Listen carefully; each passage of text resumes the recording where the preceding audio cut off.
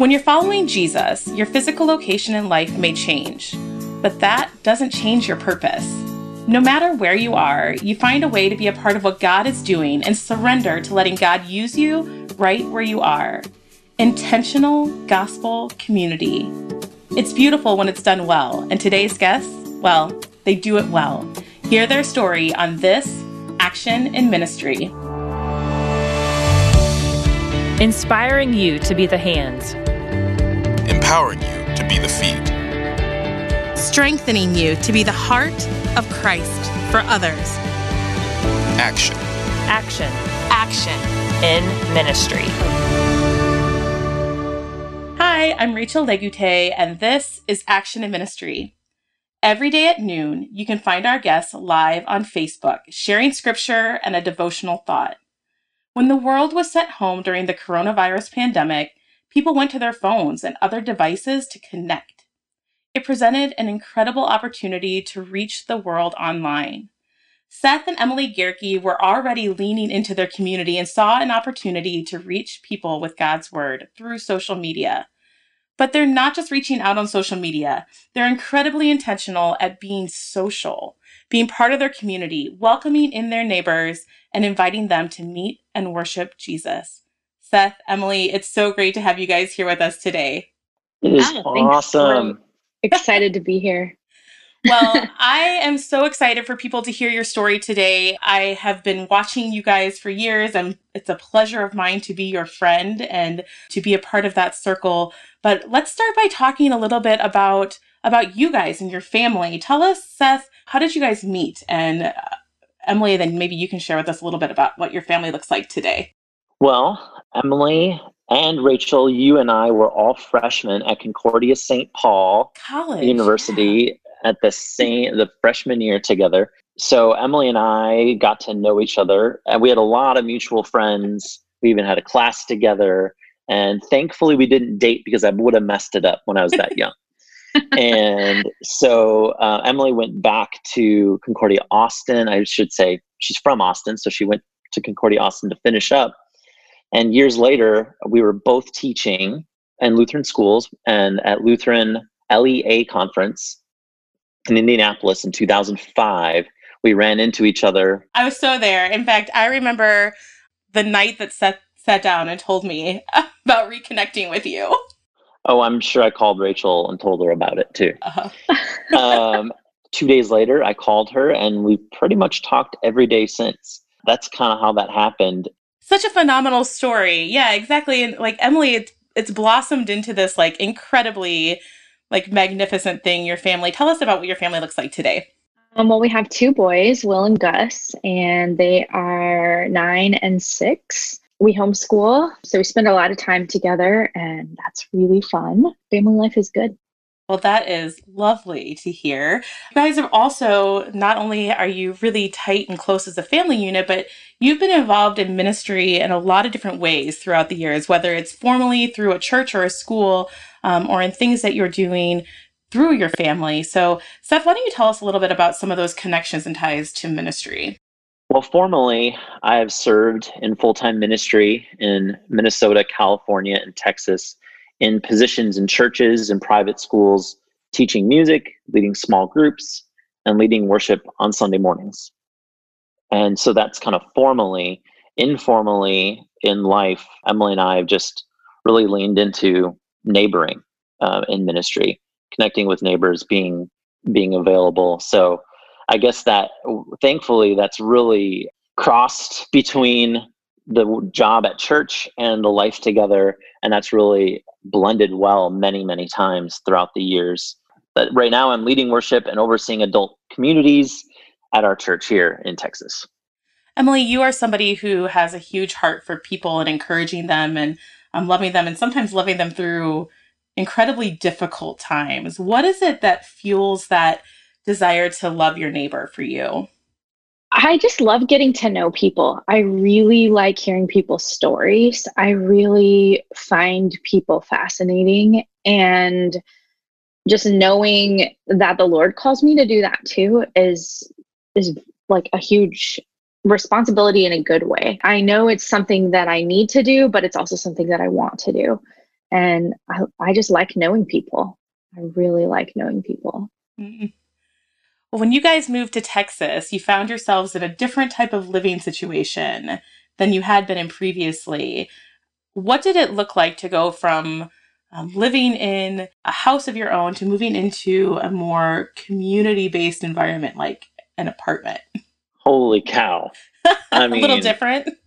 I mean, in a way, it was kind of like a dorm again, It did like feel in like college. Yeah. It kind of felt like college, and it was in a cool way. But we kind of got into this whole minimalism thing in California, and we ended up selling like 40% of the stuff we owned when we moved to Texas, and which made it that transition a little easier too. Yeah. Moving from a 1,600 square foot house to an 800 square foot apartment with a dog and 2 boys, and one stall of a garage.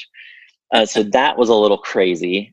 It was kind of weird at first because your neighbors are right there, like in a dorm room, in a dorm. I mean, they're right in the hall. They're right in the breezeway. You're walking by them all the time. You can't get away in one sense. So Emily and I, it was in that call to connect with people, that call to know people like Emily's talking about, was right in your face all the time. Yeah. It's like Jesus was saying, they're right here, right here. You know what I mean? You couldn't just close the garage door like you can in a suburb.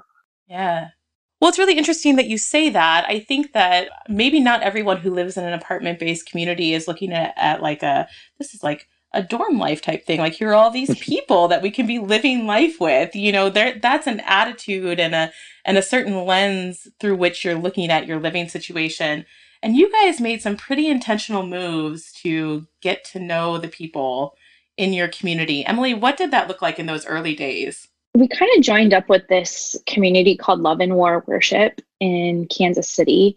It's a learning community that basically speaks a lot to worship leaders and their families, like basically taking worship and leading worship, but bringing it out into the community in much more tangible discipleship type ways.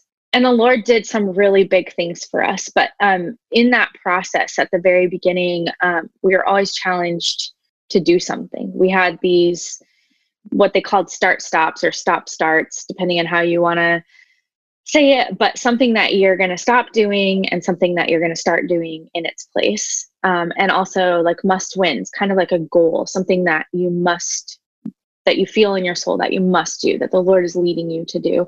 And kind of in that process of Seth and I talking through that, we decided we wanted to, I felt the Lord leading us. I'm not sure how much we wanted to, but the Lord was leading us to lead worship in the breezeway of our apartment, which sounds really scary to me. It's like, why would I just randomly start playing songs in the breezeway of my apartment building? Like, that just feels really awkward.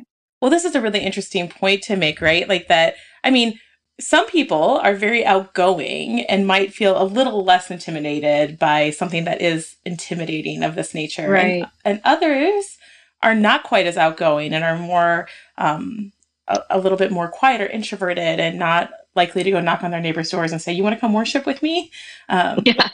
You guys might be a mixture of a few of those things between the two of you.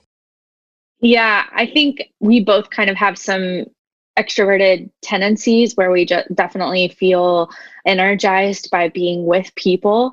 But at the same time, I don't know, there's a certain amount of like just jumping into a relationship with someone you don't know that both of us are a little bit like, that feels weird to just ask a random person.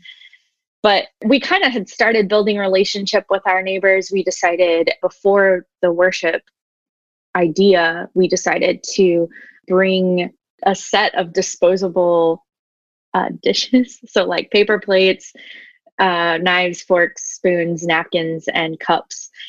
I think like a set of 8 in a plastic bag. And we just said, hey, we're your neighbors, the Gerkes in apartment 103. And we just wanted to say hi and do your dishes for a night. And, this is great. And we decided on that instead of like a plate of cookies or something like that, because we have dietary restrictions and things are crazy these days and you never know. And We didn't want people to be scared to eat something we made, it was really interesting. And we got to meet a lot of neighbors through that. And this one girl answered the door, and she's like a high schooler, and she's like, "Oh my gosh, you just saved me from having to do the dishes tonight. You're the best neighbors ever," and it's just fun. And so we had kind of introduced ourselves to a lot of people already. And so it didn't feel like a complete, like, here's my first rubbing shoulders with you, come worship with me, which I think helped a little bit. But it was still kind of a scary thing. Like, it just, that was our first like big step out into our apartment complex, was Tuesday worship night. Did people have a pretty positive response to that? Were people showing up when you sat in the breezeway and started playing guitars? Seth? What's crazy is, I just wanted to say something about, I was going to get to this eventually, but it makes sense now, that people of peace, when Jesus sends out the 72, he says to speak peace over a home. And if the peace returns to you, shake off the dust and move on to the next one. But if the peace remains, stay there, make it your home base, and those are the people who want to feed you and care for you and be in ministry with you. And so people of peace has been a huge thing that Emily, I've been praying for. And across the hall, like literally feet from our door, another couple moved in with a young boy about Gus's age. And his dad had planted church years ago. He was a drummer and knew Jesus as well. And he was the one that within a few months, this is 4 months before Tuesday worship night started, we were walking our dogs in the back and letting them play. And he goes, what we need to do? We need to do music ministry together, Seth. and I'm like, sure, crazy guy. I'm like, I don't even know you, God used a person of peace who ended up becoming a very good friend, joined our church, joined our worship team. Eventually. We're now his kids' godparents. Yeah. And so use this random neighbor to blossom this idea. And so Josh, I'm sure he doesn't mind me using his name, he'd be excited. He said, when we told him about this idea, he goes, "We're in." And so automatically this core team of another family that was pretty much there every week. And so when other people saw it, it wasn't this random family, 2 families in the apartment doing this together. So I think that God did something through that with the other people in the building to see this isn't just one weird family. There's something happening in our building. And I truly believe that was part of God's plan in bringing in, sometimes we'd have 20 people out there, and sometimes it was just 4. Yeah. So I love that it speaks to the authenticity of what you're doing in that moment, that it's not as if you're calling people to necessarily, you are wanting people to come join you, but the action is that you're there worshiping, and there's that invitation for people to come and join you in that, but that you're worshiping first. And I don't know, Emily, what do you think about engaging others when you're trying to engage others in this type of relational ministry?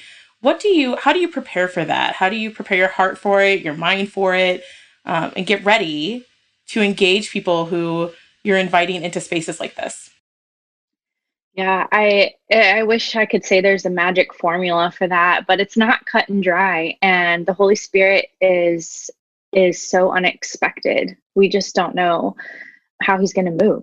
And so for me, this has been a long process. I'm not sure how much I really did this at the very beginning, but the Lord's been working on me. I really like the physical posture and like mental posture of opening my hands. And I think I do it more in my mind than I do it physically, because I'm a Lutheran and I'm working on it. but I want to physically open my hands and that posture of, God, what do you have for me to receive today? How can I open my heart to these people? And Holy Spirit, bring the people of peace that you want to be here today. And then after that, it's obedience. It's pure obedience, because there were times when we would sit in the breezeway and it was literally just the 4 of us, Seth, Will, Gus, and me. And I remember one time in particular, nobody else showed up.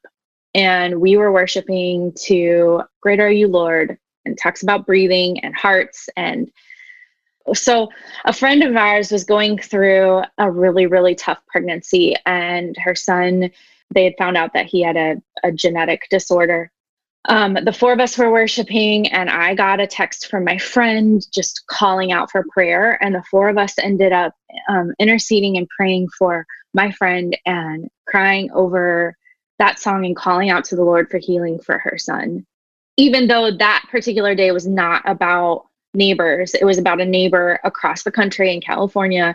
And we were praying over her, and it ended up that her son didn't have a heart issue, and just a lot, or at least not as serious of a heart issue. Anyway, it just ended up like the Lord is always faithful. He is always moving. We can't focus on numbers. We're focusing on individual lives here. Mm-hmm. And so sometimes it was all the neighbors send the kids down to Seth and Emily to play instruments, and there's no other adults, and it's Seth and me and all the kids. And we are just worshiping and praising God. We had these little preschool instruments, and we're shakers and like wood blocks, and kids are just having a blast and singing their hearts out with drums and stuff. And then sometimes it was like all the adults and people who don't have church homes are on different spots of their relationship with the Lord, to pretty much nothing to being all in, and they're praying for each other. Mm-hmm. We're going around the circle and, you know, hey, will you pray for that person? Yeah, I'll pray for that person. Okay, what about you? What do you want to pray for? I need this. And will you pray for that person? And it was just incredible and miraculous. But Seth and I would always say that every single time we were obedient and we showed up, the Lord did something. Yeah. And sometimes it was a tiny, tiny thing, but it was always something, some way that the Lord was moving, either in our hearts or that we saw tangibly in the hearts of others. So I guess to wrap up and answer your question, preparing for being with my neighbors is an open-handed thing where I don't study up. I don't try and make sure I have all the answers, or that I have this script, or that I know what I'm going to say in this situation. It's more about opening my hands and saying, Lord, guide me, put me in the situation, give me the words, and bring the people. I'm obedient. I am here. I'm showing up. Here I am. Move. Please move. I'm ready. We didn't get too far into the year 2020 before things got significantly weird. You guys aren't strangers to having to be agile and deal with weird, hard situations. You lived through a hurricane that devastated the Houston area, and you were really involved in taking care of people during that time. But also when the pandemic hit, you didn't sit still. You got to work and you started finding ways to love and care for your community, even though you couldn't be with them in person. Seth, what made you guys start your live worship times in the middle of the day on Facebook? Emily and I had slowly begun to think through, as we've been raising up some leaders to kind of what we call spiritually healthy spiritual fathers and mothers that can lead other groups and neighborhood groups in our church. We're like, what do these leaders do? What do healthy people who are following Jesus do? And they have regular rhythms of spiritual health that draw them to the Father, that help them listen to the Spirit, and they contend for God's presence in their lives. These spiritual rhythms are hundreds, if not thousands of years old, that Christians have been doing for a long time. But sometimes we've lost these, and we look at our spiritual rhythms as an hour on Sunday morning rather than what am I doing daily? What are these rhythms that I'm doing daily? And so Emma and I have been putting those into practice. That came out of Love and War in Kansas City a little bit too. Well, Emma and I have been putting these in practice for a few years, and we thought, now that people are so disconnected, how can we help teach these same rhythms? That if people are interested in, people of peace are interested in putting these into their rhythms into their lives. So we're like, well, let's go live on my Facebook at 12:30 Central every single day and do 30 minutes of what's called Lectio Divina. It's a 1,400-year-old practice of reading scripture and listening to the Spirit. And we eventually shifted to 5 days a week at 12:30. And then now we've created a page called Contending Patterns. So on Facebook, you can look up Contending Patterns. So we've went through the whole book of Acts. And I guess that's the whole reason, to teach people who are looking for some grounding, looking for, everyone's like, where's my firm place? And these rhythms give us a engine of coming back to the Lord every day, drawing us back to his presence. And because so much is contending for our attention, whether it's not ever, how are we contending for what's good? Yeah, I remember at the beginning of the pandemic, and things were in the part when we were in the United States all sent home to work from home, and our kids were sent home, and people were like, they couldn't find toilet paper, and things were weird. And like, we were all trying to figure out what's going on. And I remember seeing your faces pop up and you leading us in this time of devotion and worship, and feeling a sense of calm come over me multiple times as those things popped up in my day-to-day moments. And Emily, I wonder what type of response have you guys heard from taking the time, putting it out there on the internet, and inviting people into a time of worship and devotion with you? Have people been responding to that? Yeah, we've gotten some personal messages of people saying, hey, I really feel like it was no accident I was on today. I really needed to hear this. Or I think that I'm being led to go back to church. There's one friend who has said that she had really fallen away in her walk with the Lord and with her family, and that conversations about God just don't happen in her home. And she joined us for quite a while before she went back to work. It was just really fun being in kind of a relationship with her that way. Things like that. People are saying it's really fun to work through an entire book and look at it so intimately, not just in what it's saying comprehensively, but what the Lord might be saying to me at this point in my life. Like, the Bible is active and moving, and the Lord is moving through it. It's not just this old book that has some wisdom in it. It's something that's actually moving and growing in us, and the Lord is doing things through it. So yeah, it's pretty cool. You too have been very intentional in how you reach out to the communities around you and how you live out your faith in your communities, in your family, in your jobs, that this is something that's very important. If somebody was listening today and wondering how they want to put their faith into action, but they're wondering what the first steps are, how do I do this? What inspiration, motivation, words of wisdom would you speak to them in this moment? Seth, we'll start with you. This is sounds like a Christian-y, answer, but I'm serious, like 100% serious when I say pray. Mm-hmm. Start out, and I would encourage these people to be intentional about prayer journal. Like, write out your prayers so you can go back and read what you were asking God for, and then go back and see, did God move in that prayer and do something? And so you can start to see the ways that God is leading you, the way that he is starting to move, and you can pay attention to those things. And then I would say secondarily, or right alongside that, be asking the Lord, where are places you are already comfortable? You don't have to make this more uncomfortable than it already is. Where are the places that you've already been placed? And then just be intentionally available in those places. Say, Lord, I'm going to be in this place I already am, a coffee shop every day, your work, your apartment complex, your street. And I'm going to just look for opportunities to wave to someone, to look for people of peace who are leaning toward you, metaphorically or even physically. You don't have to make it harder than it is. People try and force it, and it has to look like this. No. God wants to use you right where you are. I guess that's how it started off. I'll toss it to Emily. I grew up in the church, and I feel like I spent a lot of time hearing the rhetoric of invite 5 friends to church in this month and witness. And not saying that's a bad thing, but it never felt natural to me.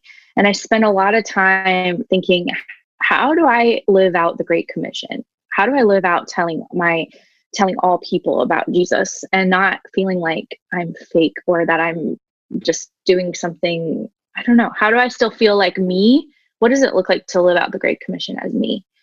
And I think that nothing really changed for me in that way until I started meeting the Lord every single day. And when I spend time in a practice, whether it be Lectio Divina or, like Seth said, praying on my own or spending time in the Word, until I started doing that every day, my heart and my mind wasn't focused on the Lord. And I could go an entire week and not even think about God until I got to church on Sunday, which is fine. I mean, it's fine. I mean, I'm not trying to shame anyone here. I'm saying that I can relate to that. And it's hard. It's a battle. But until the Lord became something, a relationship, and my time with him became something at the forefront of my mind, it didn't feel natural to reach out to other people and tell them about him. But when he's in my mind on a daily basis, and when I'm talking to him about things that are going on and I'm thinking about how he's moving, then it just kind of flows out of me. And so when I'm talking to my neighbor, then I'm like, it just comes up. I don't know. I mean, it just comes up. I can't even explain it. I mean, I'll say it again. When I'm sitting there with hands open and I'm saying, I'm here, Lord, then he brings those situations. You don't have to make them happen. You just say, I'm here, I'm showing up. God, please work through me. I don't know how to make this work. And you cry out to him every day like that, then all these things are just going to start happening, and people are going to start like coming to you, and random conversations are going to happen, and neighbors are just randomly going to be like, you have this peace. Like, I want to know about it. Tell me more. Like, and then you're like, what? I didn't even make this happen. God made this happen. And I mean, his timing is perfect. His promises are true, and he wants to work through you. And so if you have your arms open and you say, God, I'm showing up, he is going to do things. He's going to do things. He wants a willing heart. Well, it's so lovely to hear everything about what you guys are up to these days. And I know that your communities are blessed by having you in the midst of them. And I know that they are a blessing to you as well. And I thank you for sharing your stories with us today. It's been an encouragement and an inspiration. Thanks for having us. In the book of Hebrews, chapter 10, we read about the importance of the community of believers. And it even comes with a word of urgency. It says, "Let us consider how we may spur one another on toward love and good deeds, not giving up on meeting together as some are in the habit of doing, but encouraging one another, and all the more as you see the day approaching." Emily and Seth have been so innovative, flexible, and creative, following the Lord's lead in how they engage with others in worship wherever they are. The world around them is impacted. People are encouraged, spurred on to consider the gospel and live it out. Lives are changed. Just like Seth and Emily, God has given you a unique community who need the gospel, who need support and encouragement. How will you be obedient in reaching them? That's Action in Ministry. Thanks for listening. I'm Rachel Legute. And be sure to pass this along to your friends and subscribe to hear more great episodes of Action in Ministry. Thank you for listening to Action in Ministry. We'd love to hear how you and your church are ministering to your community. To submit ideas for this podcast, visit our website, lhm.org/action, and send us an email.